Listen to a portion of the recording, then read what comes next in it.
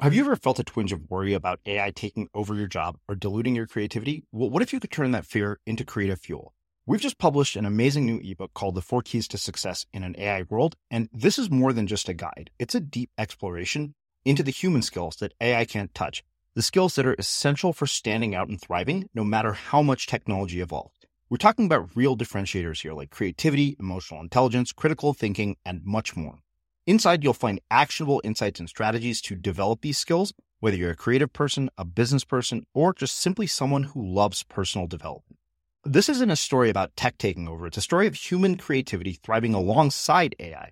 Picture this, AI as your creative co-pilot, not just as a tool, but a collaborator that enhances your unique human skills.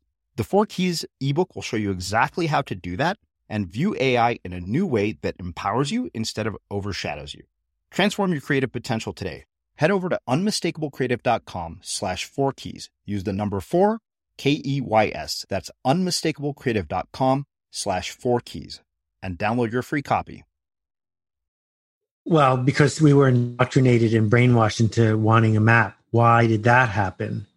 It happened because map makers need customers. And so from the time that we're in first grade, it becomes very clear that the way to move forward is to comply. And the way to comply is to do what the teacher says so you do well on the test. And parents have been brainwashed into thinking that they are defective if they have kids who aren't part of the same system. And there are certain places where this attachment to results is really important. So if you're a mechanical engineer, civil engineer, and you're building a bridge, the only thing I care about is, does the bridge fall down? Yeah. Right? But most of us don't do that work. Yeah. And getting attached to an outcome that is out of our control actually undermines our work.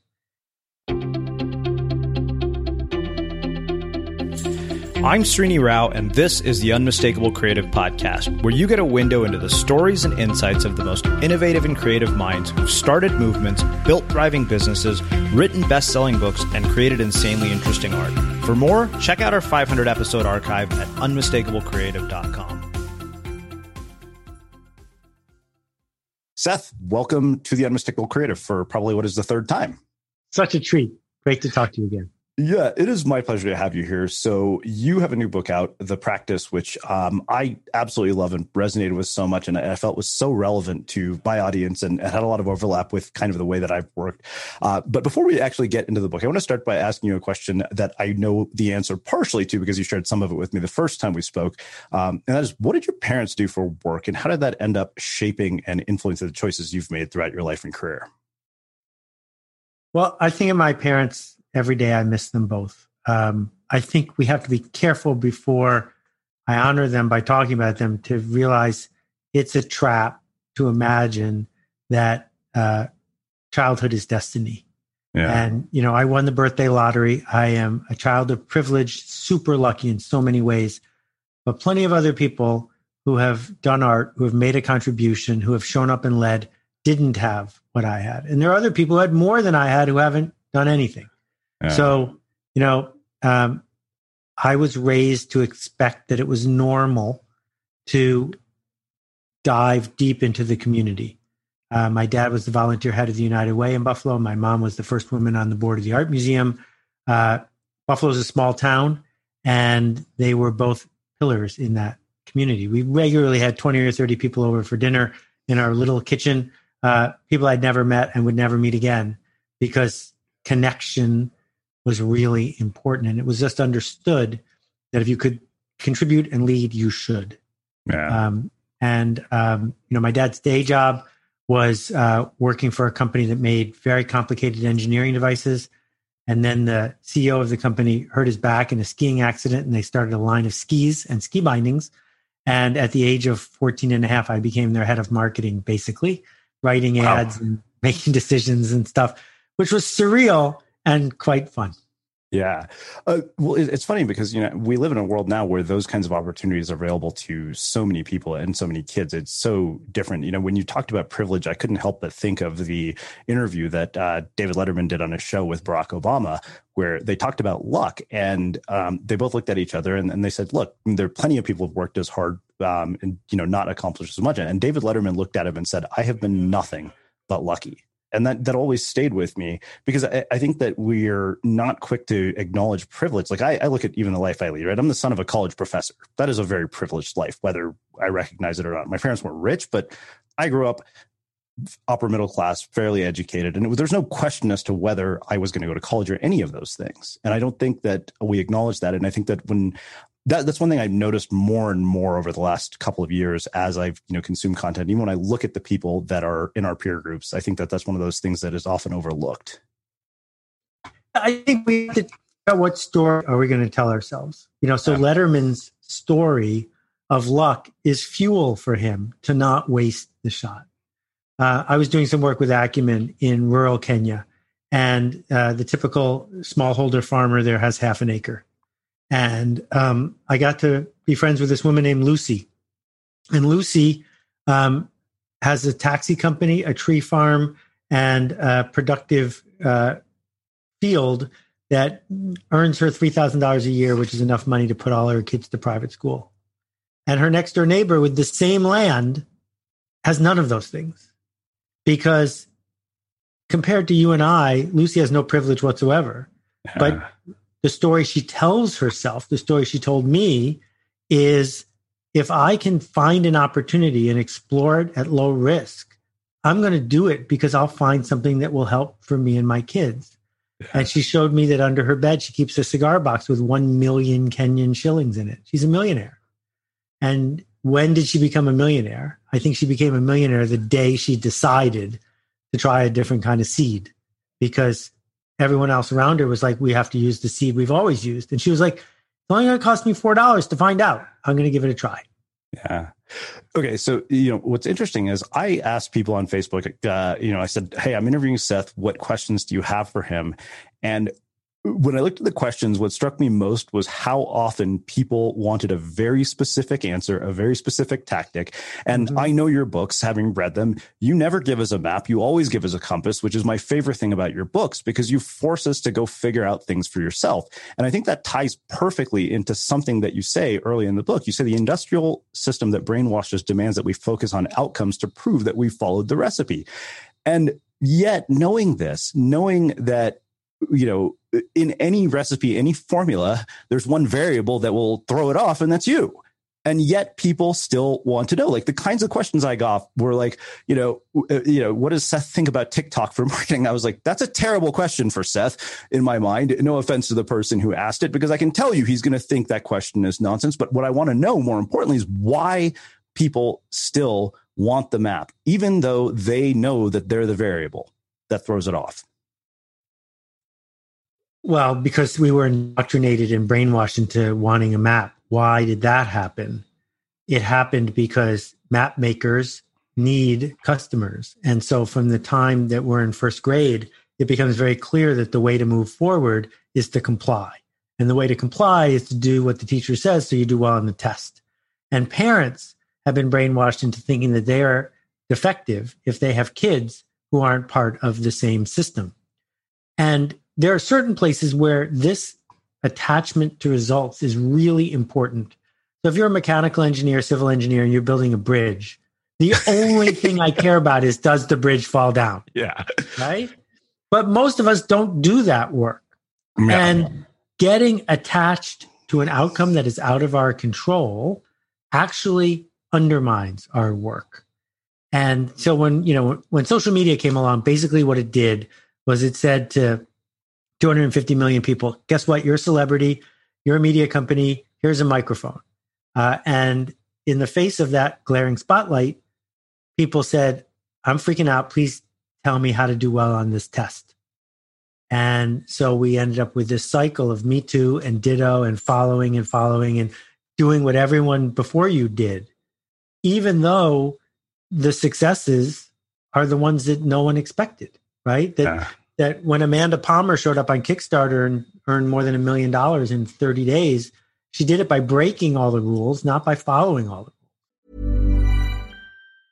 Hey, folks, I'm Mark Maron from the WTF Podcast, and this episode is brought to you by Kleenex Ultra Soft Tissues, your ally to help tackle your allergy symptoms this season. I love the change of seasons, but nobody loves pollen and all those other things floating in the air that make you sneeze during this nice weather. Kleenex Ultra Soft Tissues are hypoallergenic and allergist approved, so fight back against watery eyes and runny noses without worrying about irritating your skin. For this allergy season, grab Kleenex and face allergies head on.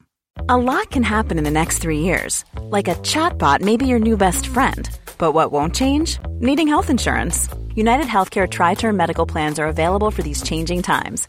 Underwritten by Golden Rule Insurance Company, they offer budget-friendly, flexible coverage for people who are in between jobs or missed open enrollment. The plans last nearly 3 years in some states, with access to a nationwide network of doctors and hospitals. So for whatever tomorrow brings, United Healthcare Tri-Term Medical Plans may be for you. Learn more at uh1.com. Jewelry isn't a gift you give just once. It's a way to remind your loved one of a beautiful moment every time they see it. Blue Nile can help you find the gift that says how you feel and says it beautifully, with expert guidance and a wide assortment of jewelry of the highest quality at the best price. Go to BlueNile.com and experience the convenience of shopping Blue Nile, the original online jeweler since 1999. That's BlueNile.com to find the perfect jewelry gift for any occasion. BlueNile.com.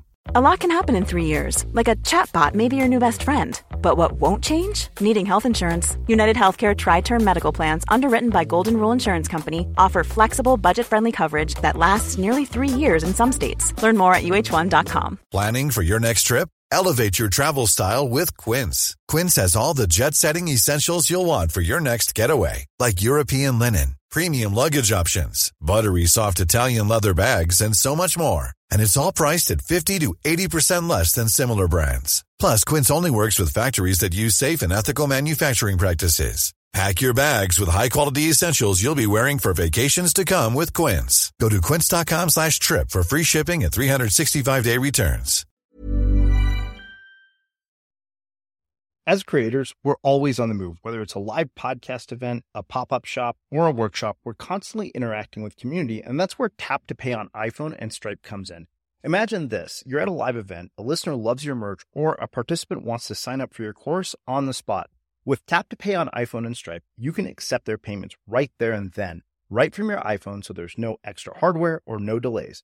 Total game changer. It's not just for creators. Any business owner can do this. It's about making transactions smoother and much more personal, growing your business in your way.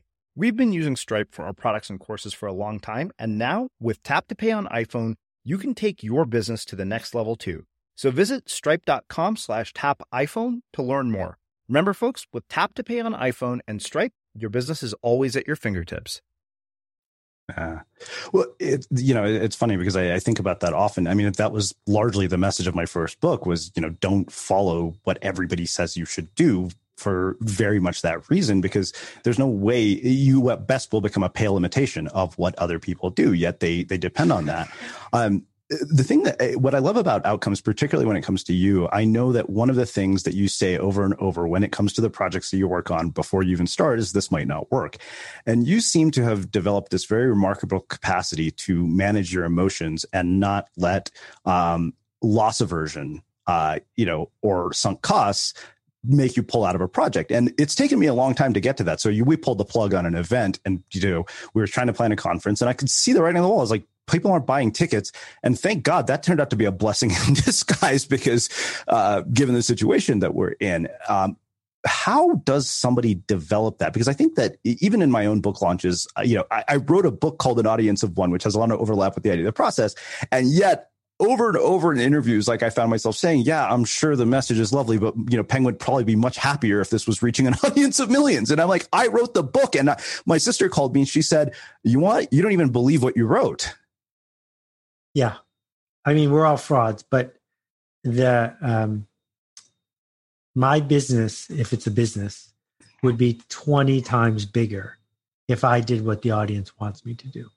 Yeah. If, I don't run the Alt MBA anymore, but the Alt MBA, which I founded, if we just gave people things they could take notes on and techniques and paraded gurus around, if we had all sorts of master classes and entertaining, I mean, all of the things the audience wants dramatically boost how you succeed, how many books you sell. So it's not a surprise to me that many of my peers give the audience what the audience thinks it wants.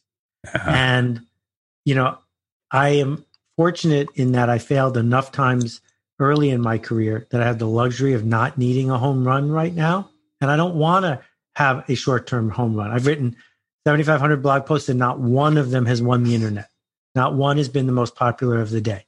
That's on purpose because I'm looking for a practice and a journey, not a quick hit.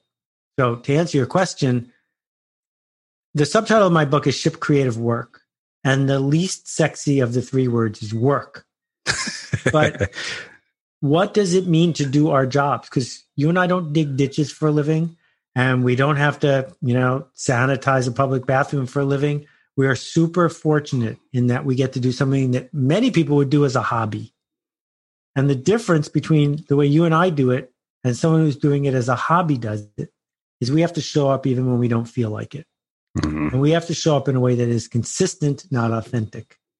And for me, a big part of being in the media for 35 years and of exploring around the edges is the discipline of not freaking out when it's not working, the discipline of ignoring sunk costs. Inside, I'm a wreck, but this is the work. And you can either sign up for the work or not. Yeah. Well, so I want to come back to the authenticity piece because that really struck me when I was reading the book. But there's one thing I wanted to ask you about. You said if we believe that it's not our turn, that we're not talented enough, we'll do whatever we can to make this story come true. We'll sit back and wait to be chosen instead. Now, I had a really interesting experience in that I ended up self-publishing a book that got me picked by Penguin. And I got to write 2 books. And for the last 2 years, I've sent proposal after proposal for the book I want to write to Lisa, only to have her tell me, no, this is not ready. I can't sell it. And that was such an odd paradox to me because the very thing that got me the opportunity was that I wasn't waiting to be picked. And yet here I am again. And I finally decided, I'm like, what am I doing? Why am I waiting for them to say yes when the very thing that opened that door was the fact that I decided that I wasn't going to wait anymore? And I thought to myself, like, this is so strange that I understood it. I got picked and yet I'm back waiting to be picked again. So why in the world would something like that happen? Well, there are 2 parts to what just happened. The first part is you not getting picked when you obviously have something to say. And the second part is you listening to that and not picking yourself. Yeah. Right? So, after I was a TED speaker and a best-selling author, I went through a period where I was very frustrated because they keep telling you, wait till you get to the other side. And then when you get to the other side, all these things open up for you. But in fact, the things I wanted to do the most didn't. And it doesn't matter that you got picked randomly, accidentally, intentionally once. It's no promise that now the world sees things the way you see things. And so part of what it means to be a consistent and persistent creator is to not play covers, to not be a parody or a sequel to yourself, but to reinvent. And so if we look at the career of, Herman's Hermits or Paul Revere and the Raiders and compare them with Neil Young, well, it's because Neil Young has regularly and repeatedly chosen to do something that seemed non-commercial, chosen to do something that made it hard to pick him. And he did it anyway, right? That Joni Mitchell, who just came out with an archive collection, intentionally destroyed her standing with most of her fan base so she could get back to making the music she wanted to make instead of being a parody or a cover of Joni Mitchell. And the world is telling you something really clearly, which is don't keep sending proposals. You've got your fans. You've got the thing you want to say. Ship the work.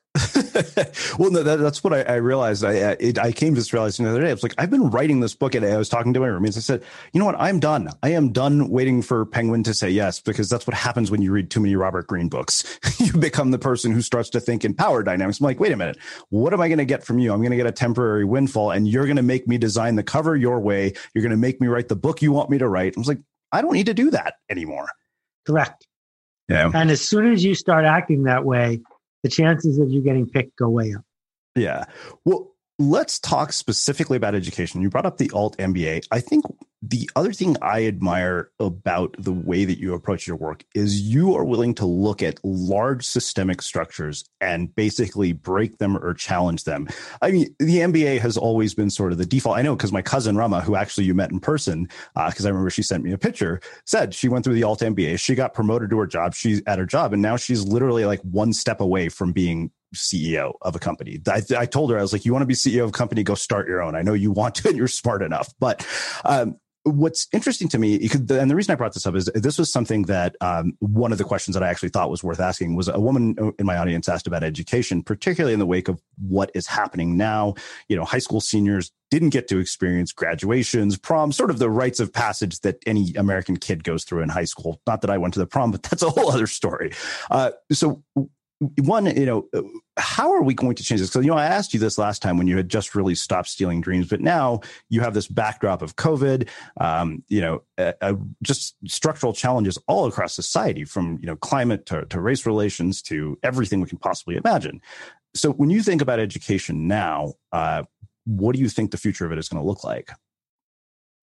The terminology means a lot here. So let's do that first. Yeah. Education and learning aren't the same. They pretended they were for a very long time, and they're not. And there are a lot of people who are suffering right now from many of the things you just described. And then it got worse because the kids are home and they're not learning anything. It got worse because there's so much uncertainty about lost years of development and learning. And it got worse because we don't have a plan for how to use this magic tool that we've all built over the last 20 years to create more learning. And once kids started staying home, it ripped the curtain down from the Wizard of Oz and made it clear to parents there was no learning happening at school. There was just education. And education is preparing for a test, doing what you're told, learning to comply. That school was invented, as you and I have previously discussed, to train factory workers to get ready to go do a job. And there are no good jobs like that anymore. What we need are people, is it your cousin? We need people like your cousin who are going to figure out what the question is. Never mind look up the answer. And that takes learning. You learn to ride a bike. You learn to walk. You learn to juggle. You learn to do everything in your life that's important. Education is reserved for this very thin slice of certification and credentialing. And I'm just like, we have this moment here where we can take a deep breath and say, you know what? Access to information is now free anywhere in the world. If you have a phone, you have access. What are we going to do with it? And what we should not do with it is build a new regime of compliance. And what we should do instead is self-directed, student-based learning. Mm-hmm. Well, speaking of compliance, so I think that was literally probably my favorite line in the book was when you said the system established credentials to maintain the consistency of our industrial output, but over time they've expanded to create a roadblock, a way to slow down those who would seek to make change. And of course, you wrote specifically, I don't want a doctor, my sister being a doctor, who is not credentialed. Funny enough, by the way, you might not know this, but the first 2 years of med school are freely available on iTunes. My sister told me half her classmates used to actually listen to lectures on iTunes instead of coming to class. And I think the reason that struck me so much was I'm a published author who was failing reading in the fourth grade. That has been strange, but I think that people in their minds still think this. And, another story related to this, I had a friend when we were undergrads at Berkeley. At Berkeley, when you apply to college, you don't just get in, you have to apply to your major when you get there because it's such a big school. And of course, there are all these rules about the GPA that you need to have and all of that. He completely ignored the rules. He went to the business school. He took all the classes, and a week before graduation, he walked into the dean's office and he said, my parents are coming. I've taken all the classes. Are you going to let me graduate or not? And she had no choice. And what always struck me about that story was we thought that these rules were actually real, but they were all made up. And so I wonder what it is that would make my friend do something like that. And something like at that time, I never dared question those rules. I thought, okay, this is the system. These are rules I have to play by. And I always loved that story because it taught me the importance of looking at systems and saying, okay, wait a minute, this is not real. It's malleable. I can break this if I want to. Yeah. Okay. So I can't help but weigh in here. The David Graeber, the late brilliant David Graeber, wrote a book about bureaucrats. Yep. And he, in many ways, celebrated them, that they can lead to a saner society. The mistake your friend made was having a single point of failure in his plan. That one bureaucrat who cares more about structure than the person in front of him could have ruined 4 years of his life. The best way to challenge a system is to not address a plan that has a single point of failure. You need to be able to come at it in multiple ways. So the Alt MBA has had 5,000 people graduate. That's more than Stanford Business School. And we told 1 million people about it. So 5,000 out of 1 million said yes. Well, the odds are, if you can have the privilege to talk to 1 million people, you'll find 5,000. Not one person could have stopped it. I just needed some people to say yes. Yeah. One size fits all seems like a good idea for clothes until you try them on. Same goes for healthcare. That's why United Healthcare offers flexible, budget-friendly coverage for medical, vision, dental, and more. Learn more at uh1.com. When you're ready to pop the question, the last thing you want to do is second-guess the ring.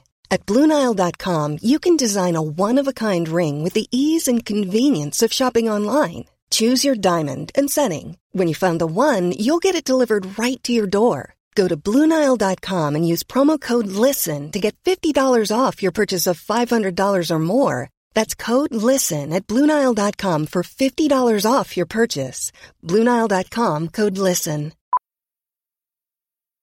Millions of people have lost weight with personalized plans from Noom. Like Evan, who can't stand salads and still lost 50 pounds.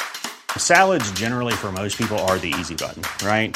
For me, that wasn't an option. I never really was a salad guy. That's just not who I am. But Noom worked for me. Get your personalized plan today at Noom.com. Real Noom user compensated to provide their story.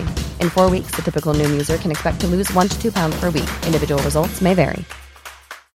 Millions of people have lost weight with personalized plans from Noom. Like Evan, who can't stand salads and still lost 50 pounds. Salads generally for most people are the easy button, right? For me, that wasn't an option.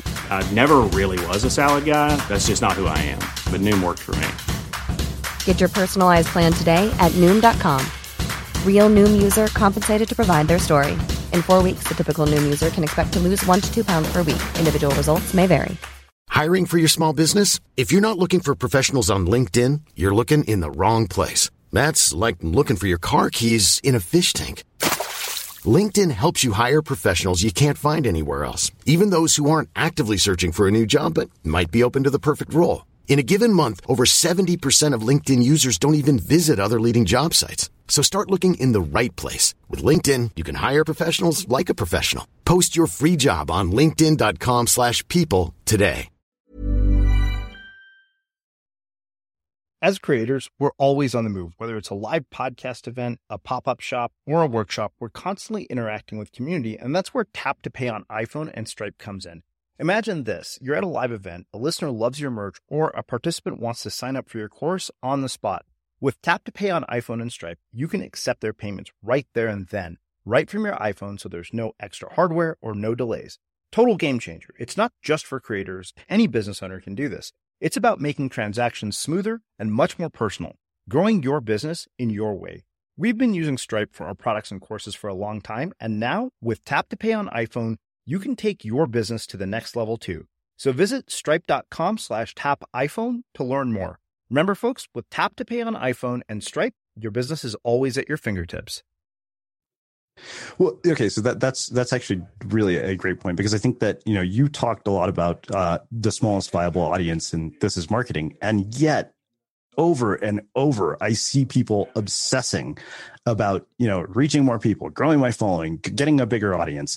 And, I think the line I remember, and I'm paraphrasing it, but you said, resisting the temptation to reach, an audience so large that you eventually reach people who hate your work, which is inevitable. I've realized, like, if you have any book, and it's funny because we'll talk about criticism in a second, but that's inevitable. Yet people feel this endless need for approval and validation from people they don't even know. How do they let go of that? People they don't know. Yeah. Especially because the people they know, they figure are lying to them. Yeah. Yeah. We had someone drop out of the marketing seminar. Almost nobody drops out. And this person dropped out and they said, I've taken 15 of the lessons and you keep talking about the smallest viable audience and doing work that people care about. But I want to just know how to get the word out.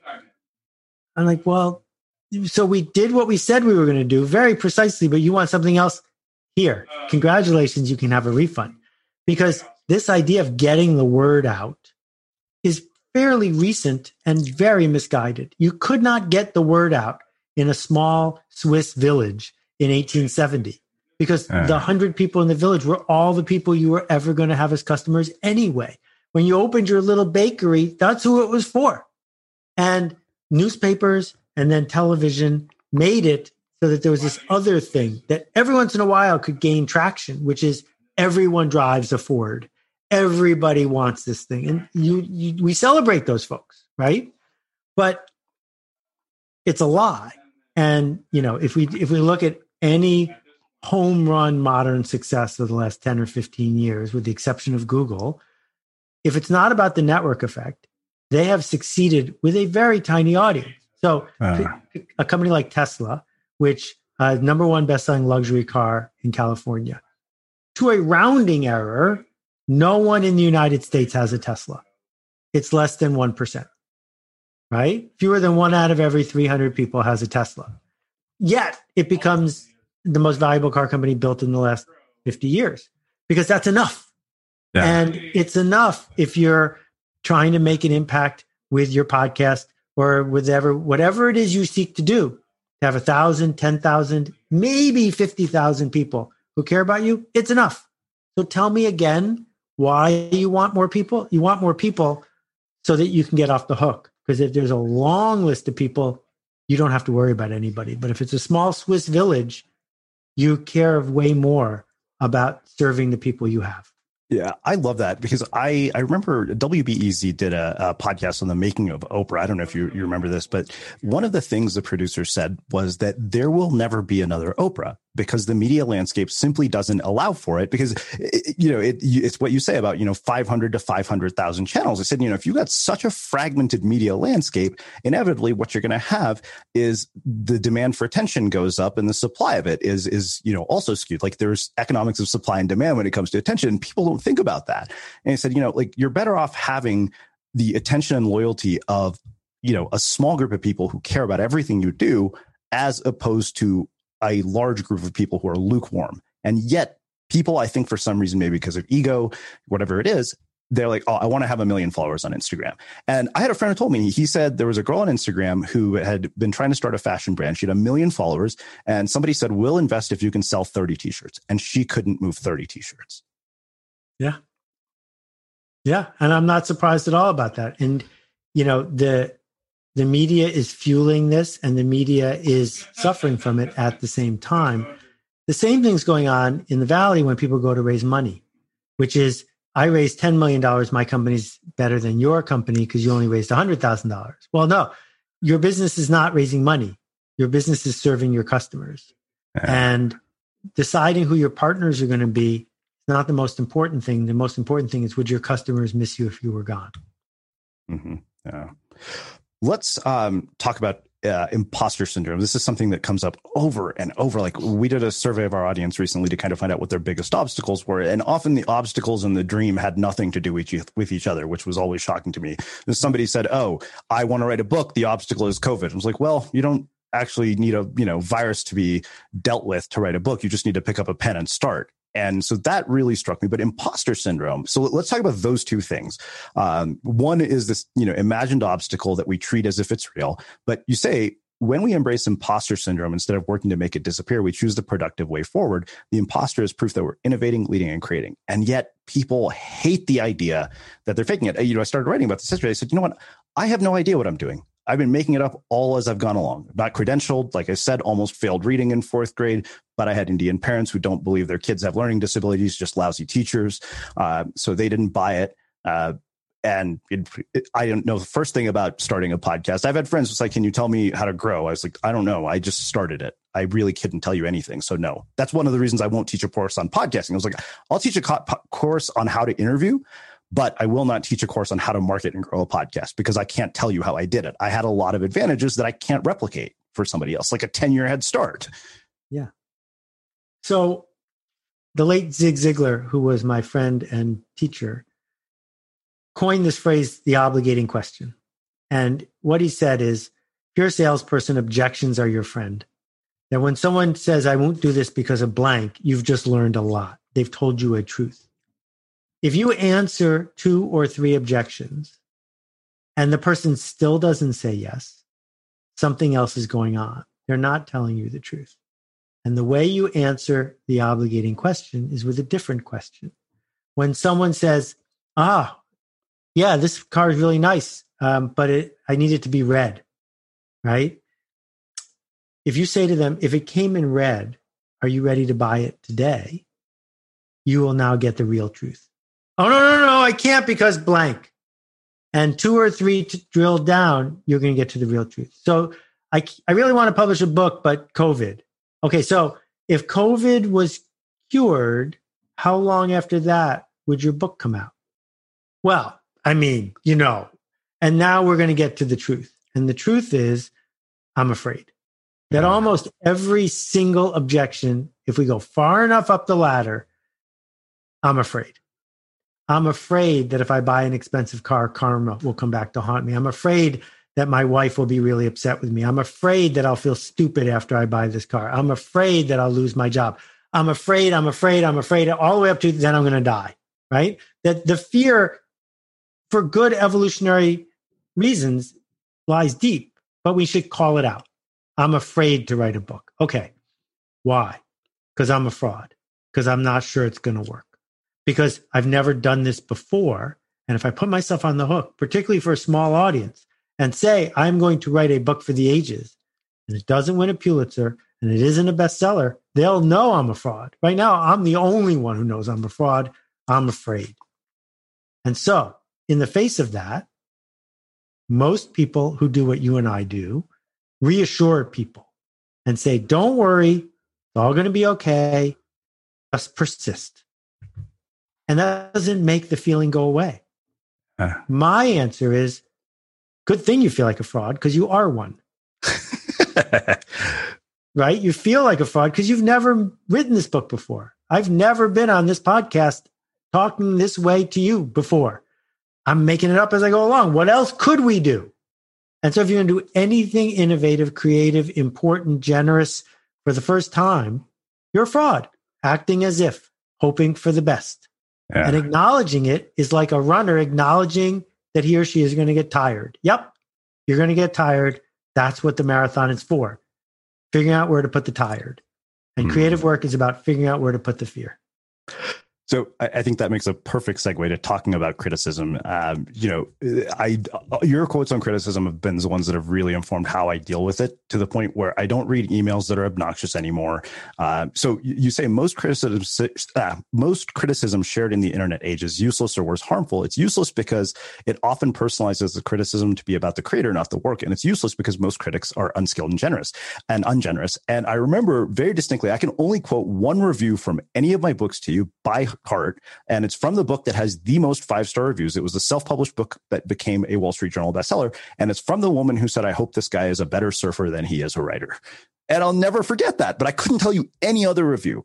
And what I wonder, why in the world would anybody intentionally seek out criticism? And then one other story on top of that, I just in the middle of reading a biography about George Lucas. And when he screened Star Wars for the first time, he had Steven Spielberg and Brian De Palma over. And Brian De Palma was ruthless and just tore it to shreds. And then he offered to help him rewrite it. So because I think this is something that I've realized is that creatives are really sensitive when it comes to feedback on their work. I remember even a woman in our community, I was like, you have to learn to take feedback that is sometimes difficult. Because, you and I worked with Robin Delabo. And I remember when Robin came to me, she said, I'm going to be tough. And I remember the first month, it took me a month to stop taking her feedback personally and realize that, wait a minute, she is doing the job that I hired to do. And Robin doesn't sugarcoat feedback, and she doesn't compliment you when it's good. She just says, good, and this is it. She's very straight and direct and to the point. And yet my book would never have been as good as it became without her. Like, I wrote a much better book because I was willing to do that. And yet I noticed so many people are too sensitive to be able to handle that. Right. So you've nested a whole bunch of things together that are really important. The first one is most of the feedback you get is from an amateur who is mostly telling you it wasn't for them. They're not willing to own it with that simplicity. So instead, they criticize your surfing skills. But basically what they're saying is, this wasn't for me. Okay, thanks for letting me know. Sorry, I wasted your time. You're a vegetarian. I made short ribs. Sorry. Thanks for letting me know. You don't have to criticize me or the short ribs. You just have to say, I'm a vegetarian. We're done here. Then people who do give feedback and criticism, few of them are professional. Robin is one. Robin and I worked side by side for 10 years. And it takes a lot of practice to be a professional at giving feedback. If you meet one of those people, you should treasure every single thing they say about your work, and you should ignore everything they say about you, because that would be a mistake for them to say anything about you. But about this work, on this page, will you use this word instead of that word? What would happen if you use this word instead? That's a gift. And you don't have to take the gift, but it will make you better. Yeah. Yeah. I mean, it's funny because I think most people are so resistant to receiving that sort of criticism, from other people. So one of the other things you said in particular here that really struck me is that our narrative informs our choices, our commitments, and most of all, our ability to make a difference in the culture. It's the frame we use to interpret the world around us. What I wonder is, what narratives limit people and how do they change them? Because I see this over and over. Like, people, so perfect story is, I don't have enough people in my audience. That's one narrative. We can use that as a perfect example because we were just talking about that. And that can become an excuse not to do anything. Yeah, but what's behind that narrative? Because if I said, if your audience was twice as big, then what would happen? Right? That the narrative, I think, is much deeper than that. And the narrative comes back to fear. It could be the diva's narrative of, how dare they, don't they know who I am? Or it could be the side of that, which is, I'm never going to amount to anything, right? They're both basically the same thing, which is, I don't see myself succeeding at this. And that narrative can take 4,000 forms, including not enough people are listening to my podcast. Okay, but what can you do to become of value? Not to manipulate the marketplace so that more people listen to your podcast, but simply to create something that the people who do listen to it will eagerly tell their friends about. Because one of the other things I say in the book is, you're probably not as good as you think you are yet. You're probably not nailing it as hard as you think you do. But you can add the word yet. And as soon as you add the word yet, that's super optimistic, because it means you can be better tomorrow. Well, I think that I learned that lesson the hard way right at the very beginning of this, because this was 10 years ago when we started. And I remember very distinctly thinking to myself, oh, we're going to interview all these well-known people. They're going to share our interviews with their big audiences, and every interview will go viral. 2 months later, it's like, this is not true. The people who made our audience grow were our listeners, which is why we have a policy of, just because you're famous, it doesn't mean we're going to say yes. I've turned down very, very well-known people that you and I both know, and I'm sure I've made them very upset because everybody says yes to them. And I've said no, because I look for stories that I find interesting more than anything else, which I think this makes a perfect segue to talent and skill. You say many people have talent, but only a few care enough to show up fully and earn their skills. Skill is rarer than talent. Skill is earned. Skill is available to anyone who cares enough. And I can't help but think of Robert Greene's book, Mastery, when you say that, 10 years, 10,000 hours, the time that it takes to develop the skill required to mastery, and whether or not people want to do that. Now, why is it that we have this sort of talent myth that perpetuates? what a great way to be off the hook. Other people have talent, you don't, right? Yeah. I want to, the 10,000 hour rule. Can we just start with the 1 hour rule? Yeah. Because in 1 hour, could you get better at something? If you can, you've just taught yourself a huge lesson. And the thing about narratives is the way we change them is by changing what we do, not the other way around. Don't wait for your narrative to change and then you'll do the work. When you do the work, your narrative changes. And so go spend 1 hour to get significantly better at the smallest thing you can imagine. And then you will realize 2 hours will get you even better at something else. And down the path you go. And so I haven't listened to your 10-year-old podcast. I don't know when the last time you did, but I'm guessing you're way better at it now than you were then. I like to think so. And you're really good at it now because every time you listened, you learned, and you got better at it for the next time. Yeah. And what an optimistic way to view the world. On the other hand, talent is insulting. If you say to a skilled person, you're really talented at interviewing, well, the answer is, no, I'm not. I wasn't born able to interview anybody. I worked for this. And so can you. Yeah. So in the interest of time, I had one question that came from a listener. Unfortunately, I don't think we're going to be able to ask it because I know you got a hard stop. Go. Okay. So he said he wanted to know, this was from Dave Delaney. He said, ask him to share his best canoe story from Algonquin Park, which I have no idea what that means, but. Everything that I do when I'm doing my best work reminds me of where I learned to teach up north of Toronto in Algonquin Park, Canada. Canoes are 16-foot long wooden boats that were made by the Chestnut Canoe Company, made out of cedar covered in canvas. And to take an 11-year-old kid and put them in a boat that big by themselves and teach them how to have complete control over everything that boat does changes a kid's life. It's not about canoeing. It is about breathing and posture and possibility and enthusiasm and enrollment, because you can't force someone, you can't educate someone to do this scary thing. They can enroll and choose to learn this thing. And I guess the lesson that occurred to me just recently is this. When you get in the boat and you pull the paddle backwards, you see those little whirlpools in the water. And I was there as recently as the summer before last, 42nd summer. Where's the water go? When you pull the paddle, where's the water go? And they're like, well, it goes all the way to the shore. Yeah, no, that's impossible. The water would weigh more than 1 million pounds that you just pushed. In fact, when you paddle a canoe, the water doesn't move. The water is staying still, and you are prying against the water, and the canoe is moving. And understanding that you are the bridge between this still thing that you don't have enough leverage to change and this other thing that you're capable of moving forward is a game changer, because we are surrounded by this culture, and none of us, with all the levers we have, can change the whole culture. We can't get the culture to be the generous, resilient, fair thing we'd like it to be in one day, but we can lean against it and move our canoe, and we can move it in the direction we want to move it if we're enrolled, if we believe, if we try. And so it took me 42 summers to figure that out, but that's my riff. Yeah.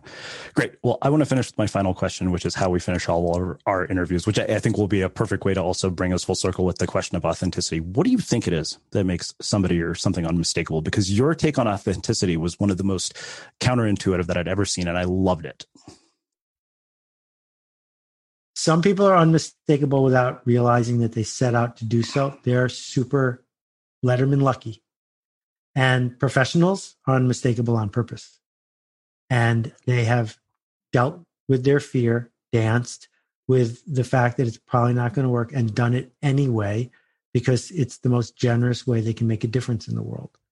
I don't know how to get lucky. I just know how to be a professional. And I think your insight, that single word, unmistakable, brilliant, because it's a choice. And if people make the choice, they can make things better. Amazing. Well, I can't thank you enough for taking the time to join us and sharing your wisdom and your insights with us, as always. Of course, I'm sure unless they've been on the moon for the last 10 days, like they probably all know where the book is because it's showing up everywhere. But just in case, where can people find out about your book, your work, everything else that you're up to? Free sample at seths.blog/thepractice. The B Corp that's now independent of me is called Akimbo. You can find it at akimbo.com. And you can find 7,500 of my blog posts by typing Seth into DuckDuckGo or your favorite search engine. Amazing. And for everybody listening, we will wrap the show with that. Thank you for listening to this episode of the Unmistakable Creative Podcast. While you were listening, were there any moments you found fascinating, inspiring, instructive, maybe even heartwarming? Can you think of anyone, a friend or a family member who would appreciate this moment?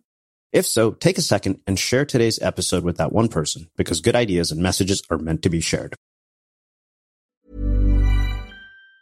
Planning for your next trip? Elevate your travel style with Quince. Quince has all the jet-setting essentials you'll want for your next getaway, like European linen, premium luggage options, buttery soft Italian leather bags, and so much more. And it's all priced at 50 to 80% less than similar brands. Plus, Quince only works with factories that use safe and ethical manufacturing practices. Pack your bags with high-quality essentials you'll be wearing for vacations to come with Quince. Go to quince.com/trip for free shipping and 365-day returns. Hi, I'm Daniel, founder of Pretty Litter. Did you know cats tend to hide symptoms of sickness and pain? I learned this the hard way after losing my cat, Gingy. So I created Pretty Litter, a health monitoring litter that helps detect early signs of illness by changing colors, saving you money and potentially your cat's life. Pretty Litter is veterinarian developed, and it's the easiest way to keep tabs on your fur baby's health right at home. Go to prettylitter.com and use code ACAST for 20% off your first order and a free cat toy. Terms and conditions apply. See site for details. Hold up. What was that? Boring. No flavor. That was as bad as those leftovers you ate all week. Keke Palmer here, and it's time to say hello to something fresh and guilt-free. Hello Fresh. Jazz up dinner with pecan-crusted chicken or garlic butter shrimp scampi. Now that's music to my mouth. Hello Fresh. Let's get this dinner party started. Discover all the delicious possibilities at hellofresh.com. Imagine the softest sheets you've ever felt. Now imagine them getting even softer over time. That's what you'll feel with Boll & Branch's organic cotton sheets. In a recent customer survey, 96% replied that Boll & Branch sheets get softer with every wash. Start getting your best night's sleep in these sheets that get softer and softer for years to come. Try their sheets with a 30-night guarantee. Plus, get 15% off your first order at bollandbranch.com. Code BUTTERY. Exclusions apply. See site for details. Have you ever felt a twinge of worry about AI taking over your job or diluting your creativity? Well, what if you could turn that fear into creative fuel? We've just published an amazing new ebook called The 4 Keys to Success in an AI World, and this is more than just a guide. It's a deep exploration into the human skills that AI can't touch, the skills that are essential for standing out and thriving no matter how much technology evolved. We're talking about real differentiators here like creativity, emotional intelligence, critical thinking, and much more. Inside, you'll find actionable insights and strategies to develop these skills, whether you're a creative person, a business person, or just simply someone who loves personal development. This isn't a story about tech taking over. It's a story of human creativity thriving alongside AI. Picture this, AI as your creative co-pilot, not just as a tool, but a collaborator that enhances your unique human skills. The 4 Keys ebook will show you exactly how to do that and view AI in a new way that empowers you instead of overshadows you. Transform your creative potential today. Head over to unmistakablecreative.com/4keys. Use the number 4, KEYS. That's unmistakablecreative.com/4keys and download your free copy.